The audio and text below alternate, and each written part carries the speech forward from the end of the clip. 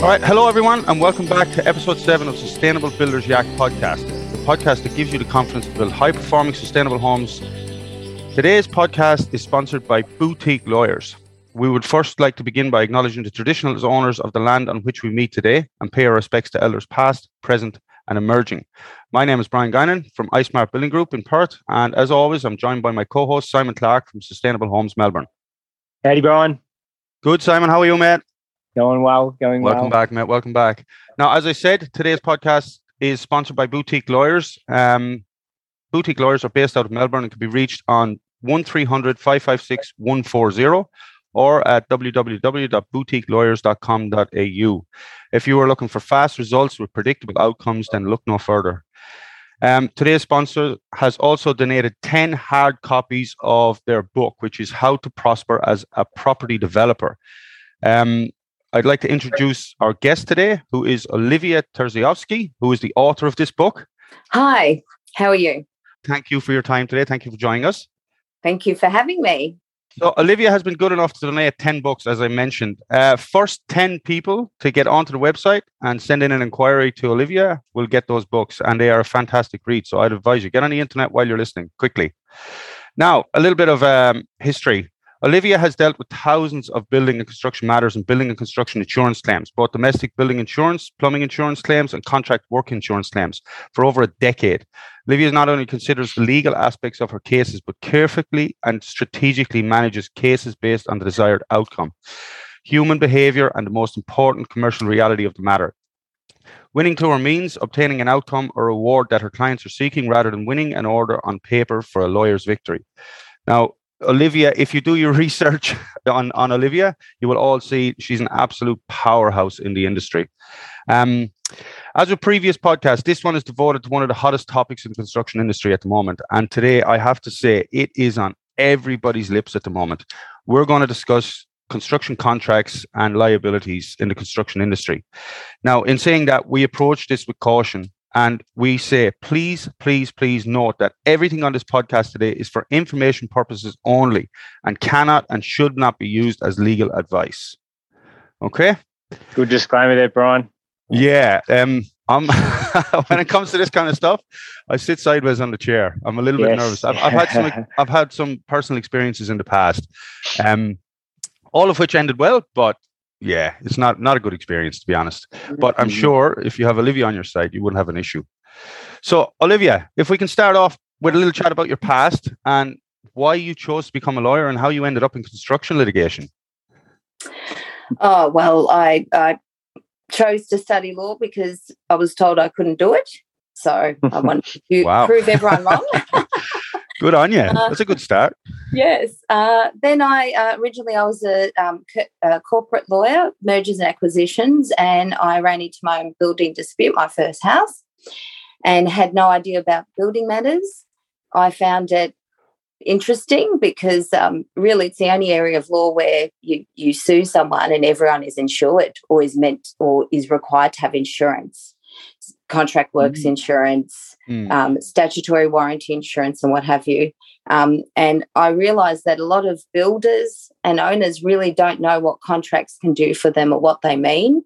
And they're highly regulated contracts, these domestic building contracts, and you need to comply with the law. And there are rights and obligations that each party needs to comply with. And no one knows about it. Not, you're running your business as a builder, and they really don't know how to utilise these contracts to protect themselves. And same goes with owners. Yeah. So personally, I would attest to that. A lot of larger builders would have, somebody that's very knowledgeable in contract admin, but most smaller companies, like your director is your admin, your contract admin, your client liaison, your sales officer, many, many hats they wear. But I guess my next question would be, in your experience, and this is going to be a very broad question because we're dealing with all of Australia here, and the amount of people that listen to the podcast generally are professionals and builders in the industry. But in your experience, what are the main contracts being utilised in the residential construction industry at the moment? Well, in Victoria, it's predominantly HIA or MBAV standard contracts. So fixed price or cost plus. And then it just amended to renovations or extension contracts or new builds. Yeah, so it's kind of the same in Western Australia as well. Yes. It's HIM, MBA. The larger builders have their own. They would draw up their own contracts, but the boilerplate is the same. It'll be the same as HIA. So further to that then, we're going to try and delve in a little bit, not too much. I know that when we started this process first, we went into our terms and conditions quite a bit, and we did hire an external entity, a lawyer, to draft up terms and conditions. Can you speak to that for us, please, and the importance of that? Because you would see that firsthand. Yeah, exactly. A lot of builders are just using the same contracts without amending the conditions within or in the special conditions. And the ones that do amend, so the way that these contracts work are that the special conditions override the terms of the contract. The terms of the contract override the specifications. The specifications override the plans. The plans are then basically the last level of importance or override the terms. That's very interesting. It is. I don't think a lot of builders would know that. No. And one of the biggest mistakes that builders do make is they put in whatever special condition they think, if they have amended it, they think would assist their build. However, they're not enforceable and they're non-compliant. An example is cost escalation clauses that aren't compliant with the Domestic Building Contracts Act. So you can't just put in a clause saying, hey, we're going to charge you $250 for each variation for admin, and if we need to change the slab from waffle to board piers, we're going to charge you extra for that too. We haven't taken into account the engineering or SOAR report. There are obligations under the Act requiring the builder to undertake due diligence, and they need to take into consideration the foundations data. They need to make sure that they've, done their homework, taken the soil test, and if it's the test is whether or not it's reasonable for the builder to have foreseen that a waffle slab or a board pier slab was required rather than what was supplied, or even if they've just used the cookie cutter run-of-the-mill type waffle slab for the volume builders that they use all the time, and then they try and amend it or charge an extra $15,000 for the board piers. It's illegal to do that under the Domestic Building Contracts Act. But that would be based on, we're going to get into too deep into this now, but it's basically, accepting that prior knowledge is available or prior understanding is available. So right. if you have experience and you know that there's a possibility that can happen, then you just have to prove due diligence. On that there, Brian, Olivia, is it accepting that prior knowledge was available, or is it just going through that process of due diligence as a builder and making the best effort to obtain that knowledge, whether it's available or not? I don't know, mate. Look, in the case that we're talking about at the moment, like a soil type is one thing. So if you have a certain class of soil type, you're going to have to do due diligence.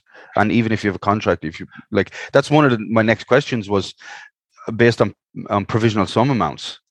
We can get really deep into this, but we're only looking at one section at the moment. Whereas, if you put in a PS sum that's not realistic, then you're not doing due diligence, are you? Really? No, definitely not. No. Yeah, and the restrictions only apply to foundations data and the reasonably foreseeable test. Yeah. So if you didn't take the soil test and, you've just quoted up on a waffle slab, for instance, and I know this is a sustainable builders podcast, so please excuse me if waffle slab is not sustainable. But if you've quoted up on that and you didn't take your soil test and it was available to you, or you just didn't take it and then you've amended it to a board piers, for instance, then you haven't done your due diligence. It's reasonably foreseeable that it would have been a board pier slab had you taken the soil test. So those extra costs you cannot claim. And most owners don't know this anyway, and a lot of builders do it anyway. But if you get into trouble with the owner, that's one thing that could send you into liquidation later, making claims or getting sued for it and having to pay back. Yeah, that's what I was afraid about with this podcast. It's going to get so deep because there's so many instances where somebody can get caught, and the understanding is, I'm not sure if it's there or if it's ignored or what it is, but it is definitely something that needs to be brought to the fore, I think. We'll try and keep moving because there's so much to try and get through today, but that's a huge concern. And maybe, Olivia, we will get you back because we spoke previously. We would need 3 or 4 hours to go through everything in detail. So we're just going to glance over as much as we can to just bring awareness, I guess, to the audience.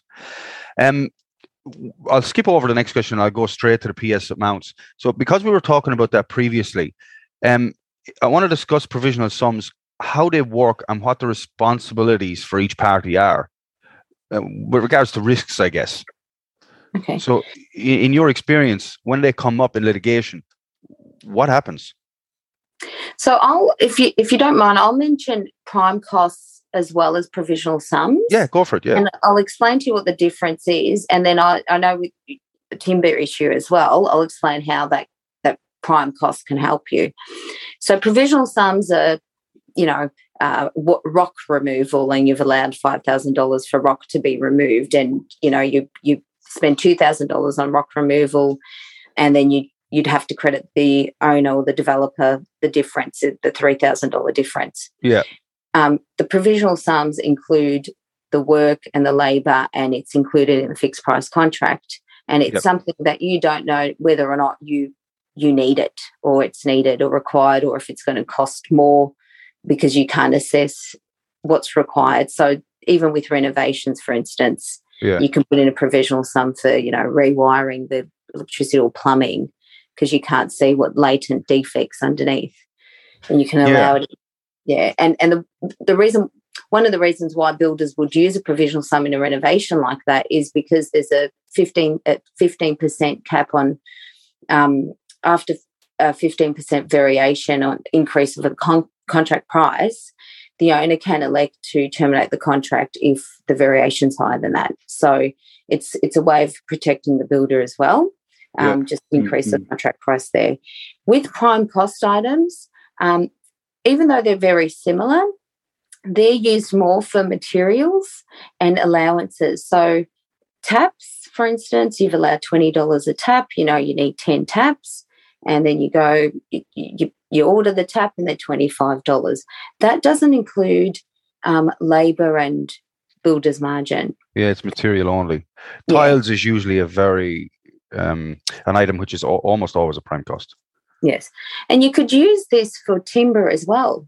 So really, yes, I don't see why you cannot. If you know that you need, 50 metres of timber, and you've allowed, $50 a stick or whatever it costs these days, and the cost increases, I don't see why you can't use it for timber. So the proviso to that would be, obviously it's a two-party contract, so it's the owner or developer agreement upon that. Correct. And one way of dealing with it is the best way to protect yourself as a builder is making sure that the other party is aware of their rights and obligations as well, that it's clear to each party what they're getting and what the extra costs would be. And I would then add in a special condition basically saying, listen, this is a prime cost.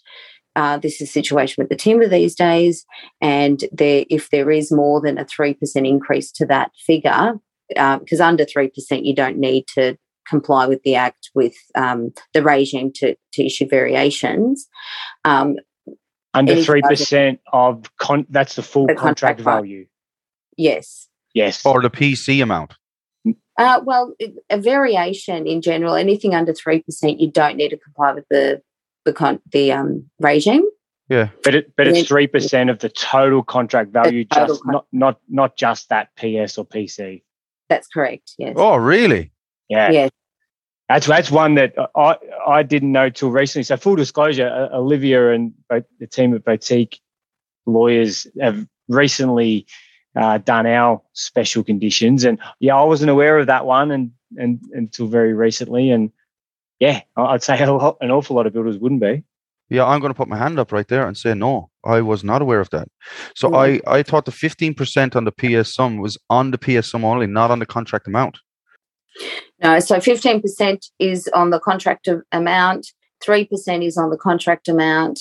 To make sure that each of the parties know that they're up for extra costs, what have you, I would still protect myself with following the regime for variations in any event. Yeah, of course. You know, contract over 3 million, you're issuing, or a mil, you're issuing a variation for 3% is quite a lot. Yeah, it is. Yeah. Mm. With provisional sums, anyway, you do have to produce invoices. Proof. Yeah, you have to produce proof. Yeah, and we always do. Yeah, Yes. and there's like provisional sum. To be honest, I never really have an issue with it. If you're honest up front, then you never have anything to worry about, unless you hit a latent condition which is completely unforeseen. Recently we had that, but yeah, Brian, I love the provisional sums, basically. I mean, and as a client, I see it as a provisional sum is basically, it reflects a true cost. At the end of the day, the works that are executed will be the actual true cost of the works. Yeah. I mean, because if not, the builder would have to potentially put a massive, contingency on top of it. Yeah. And then you'd obviously hope that it comes in well under. So then the builder's won. Whereas in this case with provisional sums, it's a true cost and everyone wins. Yeah, exactly. Yeah, and we get it quoted. We put the quote in there, and the contract's very clear on your markup. And one thing I'd just like to touch on, if I can. We mentioned HIA and MBA, and one of the contracts that's popped up a few times now for us is the ABIC contract. Are you familiar with the ABIC, Olivia? Yes, it's an architect administered contract. Yeah, so that's the Architects Institute and Master Builders together have brought this contract up, and there are a few differences in that. And there's a lot of differences and areas with hold points, etc., that the builder needs to be very, very aware of. In particular, it doesn't favor PS sums. It prefers to put it in lump sum, and in my experience, it prefers to put in lump sum and then list latent conditions rather than have it as a PS sum. Not sure I'm overly comfortable with it, but again, if you're doing the right thing, the contract is there to protect the architect, the client, and the builder. But it's a much more detailed contract. Mm-hmm. Much more detailed contract. Personally, I don't like them. The three's a crowd, I say. The more people involved, the more issues you have. No one's, you have an argument over this, and no one. It may be because I usually get involved when there's issues, but with an ABIC contract, I'm shocked at how, an architect administers the contract, well, with the ones that I've been involved with, and the contract doesn't comply with Section 40 under the Act, and there's no rights waived. So what that means is you still have to identify each stage for each payment claim. Yeah. You can't treat it like a cost-plus contract. You finish the kitchen or part of the kitchen and a payment claim's made. The architect assesses that, looks at the design. They're not there to assess defects. It's just design and the looks. All the cost, really.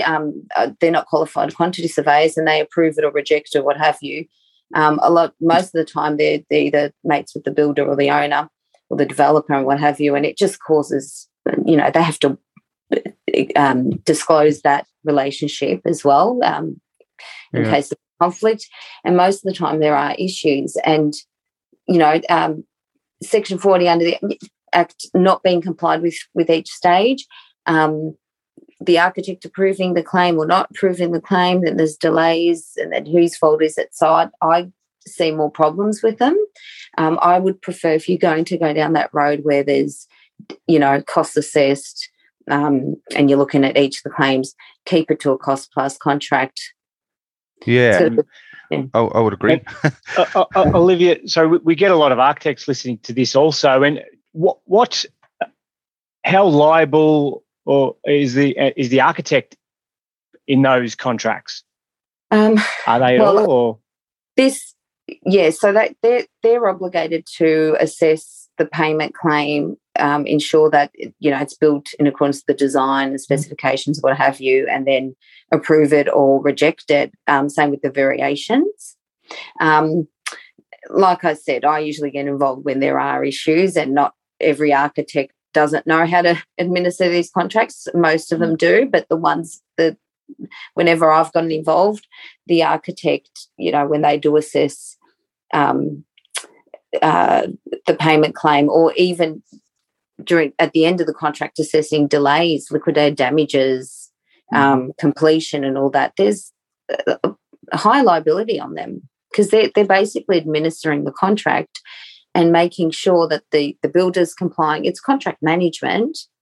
And also, they're wearing two hats. They're wearing the hat of a lawyer and the hat of not just an architect, but a building consultant.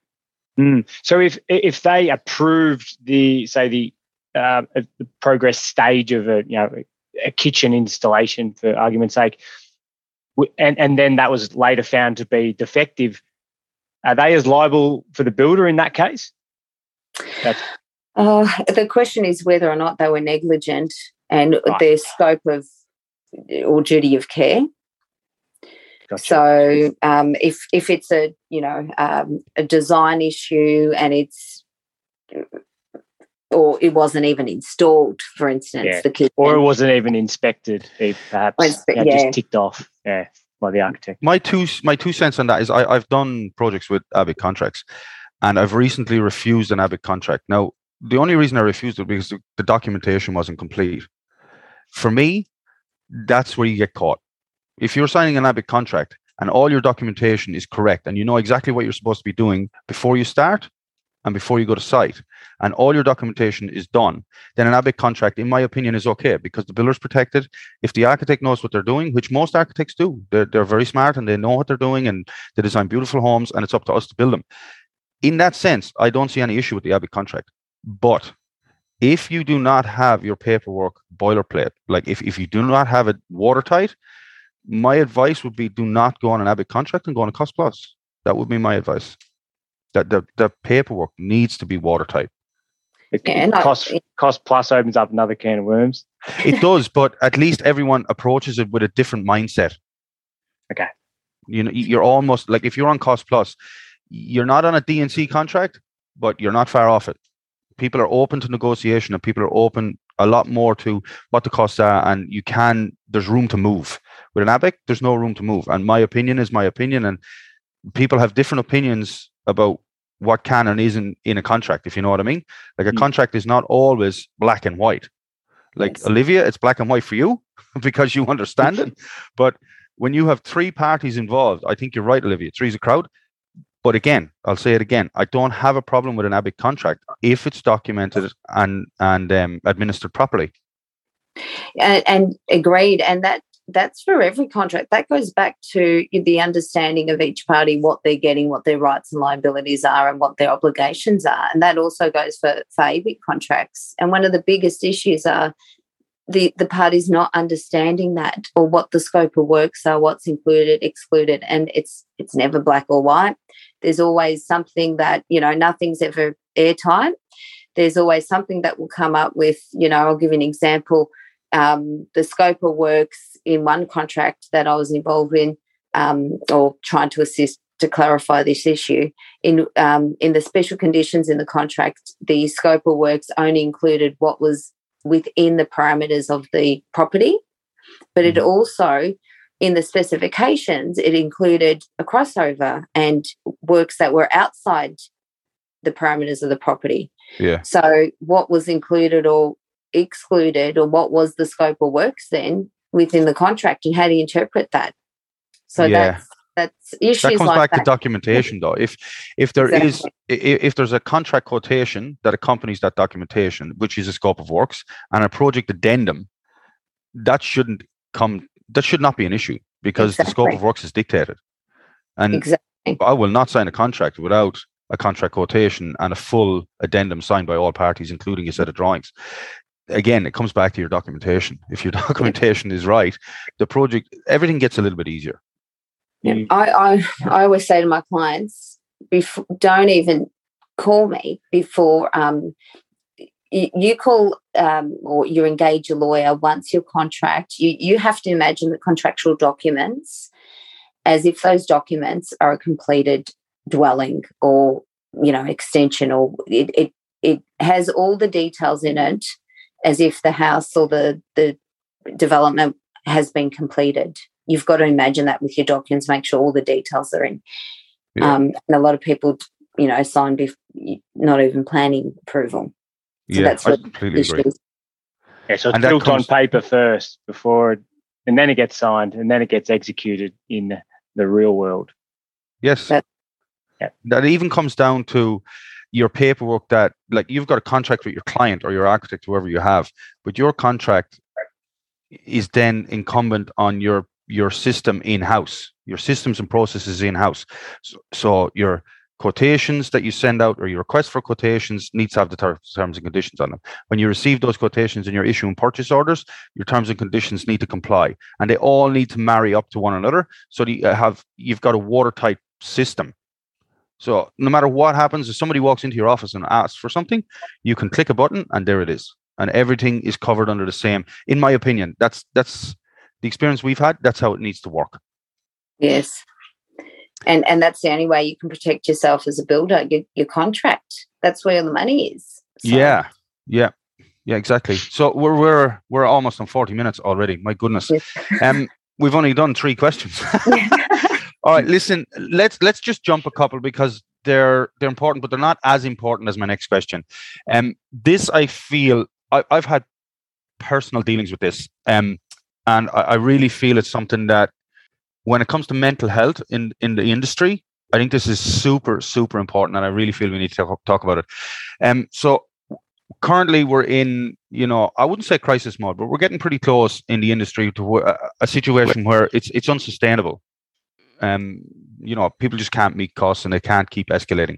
So as builders, our trades, our suppliers, if we're aware that, prices are escalating and the industry is continuing to be unsustainable, if you're sitting in a chair and you're looking out in the future and you're thinking to yourself, well, how am I going to do this?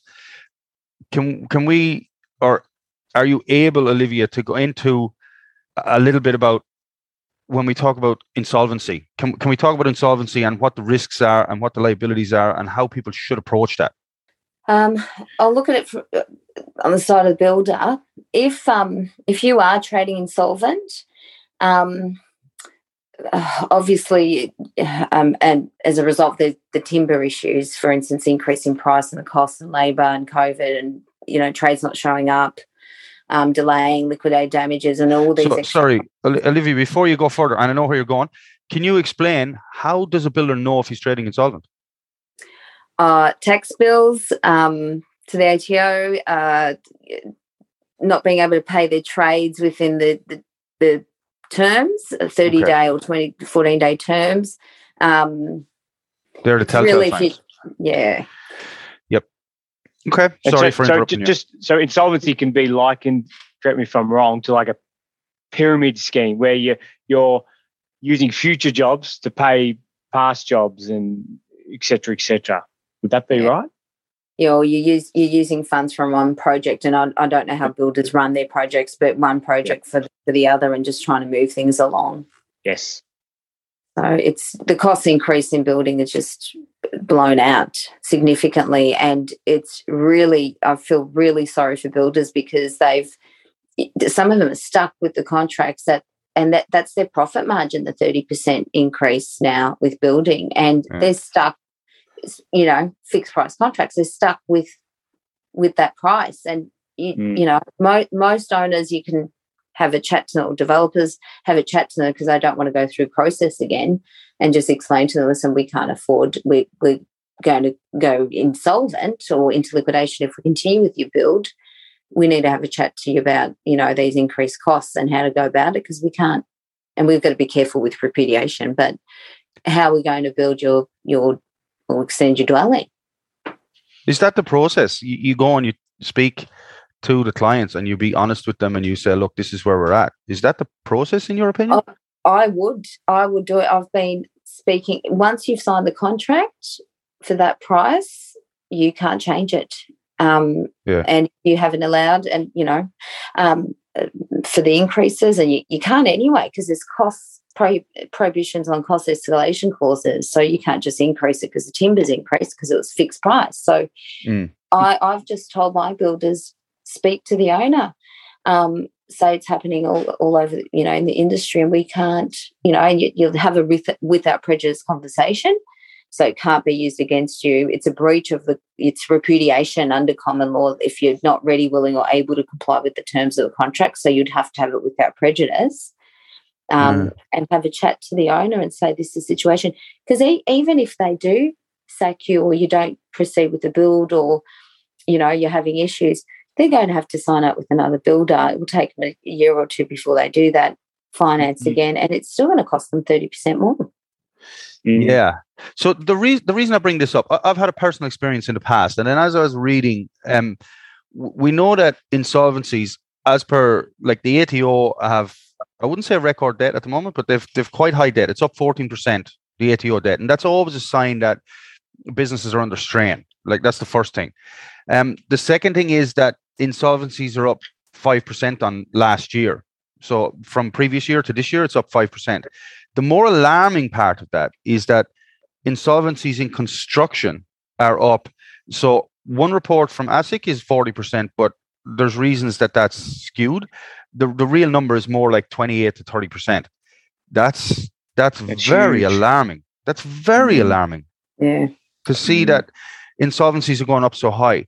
So to circle back, my own experience in a previous life, I had a company, and it was a stage where I was unsure whether I was trading insolvent or not. So it was basically, I was paying my trades, but then they slipped back from 30 days to 45 days, 40 days, that kind of thing. So personally, I made the choice to call in an administrator for a review. So they reviewed the company, they reviewed what we were doing and how we were doing it. And their initial advice was, no, you're not trading insolvent. You are on the door of it. You need to watch this very carefully. And if that next project doesn't come in, you need to go into VA. So what's your thought process on that? Would you advise people to get an external auditor in to have a look? Or what's your advice on it, Olivia? Definitely, because it's domino effect. If you wind up as a builder, voluntarily or not, that will trigger the developer, the owners, or whoever who is in possession of the property for domestic building dwellings to make a claim on the domestic building insurance policy. And most builders have signed personal guarantees on that.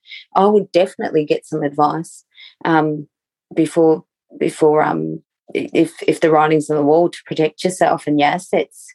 I would have gotten that advice before I even incorporated a building company.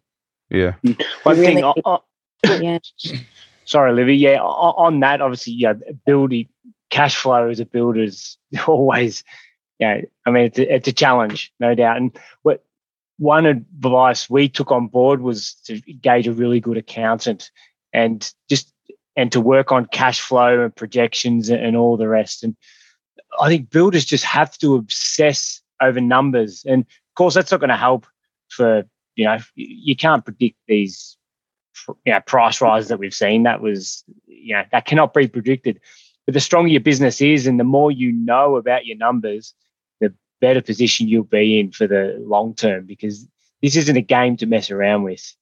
No. Yeah, exactly. For me, my CFP, my cash flow projection is weekly. I have a finance meeting weekly, and I do cash flow projection weekly. And on a weekly basis, we're planning. We have a 6-month plan, and then we have a 12-month plan and a 5-year plan. Obviously, everybody should have that, in my opinion. But if you're going to run your business, regardless of whether it's a construction business or you're selling tires or whatever you're doing, if you don't have a cash flow plan, failing to plan is planning to fail. It's that simple for me. Can I circle back, Olivia, when you were talking about the indemnity insurance? There's a little red flag that popped up in my head, because I've had experience with this as well. Now, not personally, I've done insurance work in the past, where a builder would fall over, and then we were hired by the indemnity insurance to go in and finish that project. One of the things that a lot of small builders, now in Western Australia, I'm going to speak for Western Australia only at the moment, because we only have one carrier for home indemnity insurance in Western Australia, and that's QBE. And to the best of my knowledge and what I've been told is QBE is underwritten by the government, and anybody that takes out insurance under $10 million, above $10 million is slightly different, but if you're under that 10 million bracket, you have to indemnify that indemnity insurance personally. So you have to personally sign an indemnity form for your home indemnity insurance, which means that no matter what happens, if you're found to be negligible in any way, shape, or form, if you go bust, they will take everything. Essentially, that's what that means. Now, for me, that was a huge red flag, an absolutely huge red flag for me. And a lot of people, I don't know whether they realize that. And Olivia, I'd love to get your 2 cents on that. Is that the case in Victoria, New South Wales, or have you any? Yeah. Most of it that we've got VMIA that's owned by the government, and then there's Asset Insure. And this is a domestic building insurance policy that runs with the land or with the property to build. So yes, that's usually the case in Victoria as well. And some of the time, what happens is that the builder will offer to, if they're claiming, usually they claim difference in cost to complete and defects or incomplete items. Sometimes a builder will come back if they're still, if they own another company or they know someone, come back and offer to fix it rather than pay out once the insurer tries to recover their fees from the builder after. But the owner or the developer doesn't have to accept or that offer. They don't have to contract with that builder or someone they refer to. They can choose to receive the payout and engage whoever they want. Yeah. And I'd like to touch on this. Maybe, Simon, you can back me up on this. So when we take out a home indemnity policy, and I am happy for anybody in the audience to correct me on this. This is my understanding at the moment. I may be incorrect. So when we take out a home indemnity policy, that policy, the purpose of that policy is only to assist in the event of the builder going bust or proving negligence, and that builder is no longer either in contract or they're insolvent. The insurance is only there to assist with the process of engaging a new builder. Am I correct in that?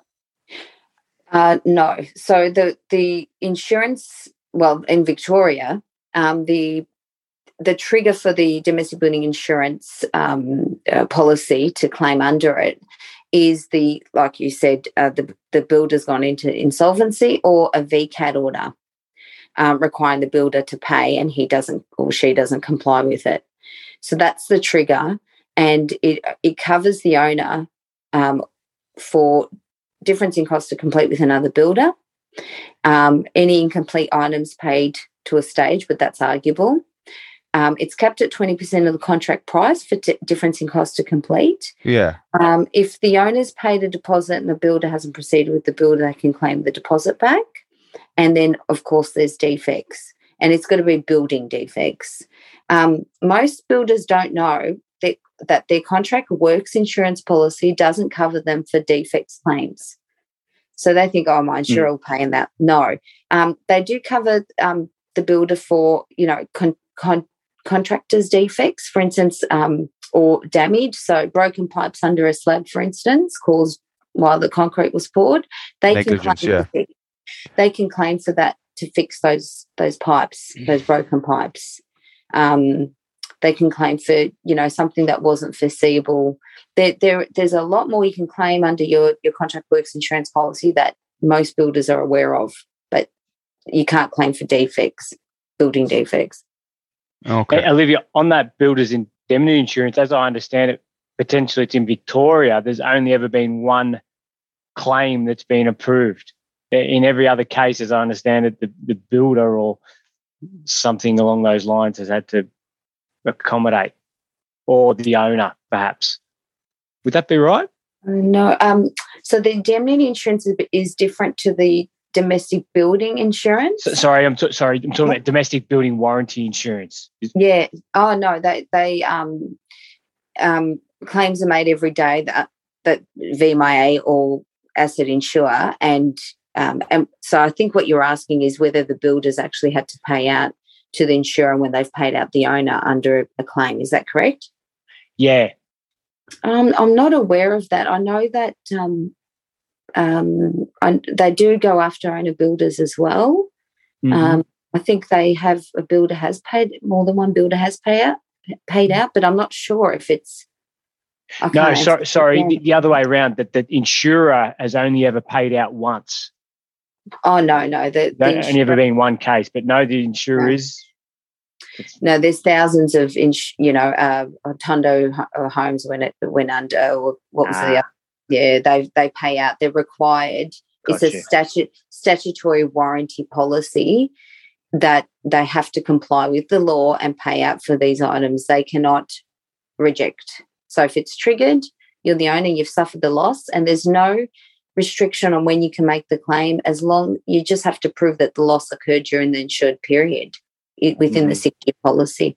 And this also goes for plumbers. The plumbers have statutory warranty insurance, only in Victoria, so apologies for that. But they're required, the developer, the owner, anyone that's suffered a loss as a result of plumbing defects or non-compliant plumbing work, resultant damage, all that, can make a claim directly on the plumber's insurance. And even the builder can, if the owner's claiming against them. Right, and not electricians? Or? Electricians as well, yes. Yes. So licensed trades, is that one? Yeah, licensed trades, yeah. That's correct, yes. Yep. Mm-hmm. So that's a little bit iffy because apparently painter is a licensed trade as well, but it's only because of product, as far as I know. But let's not get into that. We are fast running out of time here. Olivia, I have one last question for you, and then we'll get into quick fire questions. If you could give the most influential advice to our audience, and considering we have architects, engineers, builders, trades, suppliers, we've got a broad audience. What would your advice be? I think the biggest issue, I'm up to maybe 5,000 cases now. The biggest issue that I see this week. I need another 2 days in one. But one of the biggest issues, assumption. Never assume. That's when things go wrong. I wouldn't have a job if we had a foresight as well. So never assume. Be open and honest. If you are unsure, if you know you're up for something, don't cover it up, and be open and honest. Never assume. Always communicate. If you're not experienced or you don't know what you're doing, get someone who is experienced in that, or an expert, to give you that advice or assist you. Or don't try and fix it yourself, because you'll just make it worse. Yeah. And the short road is always the long way home. That's right.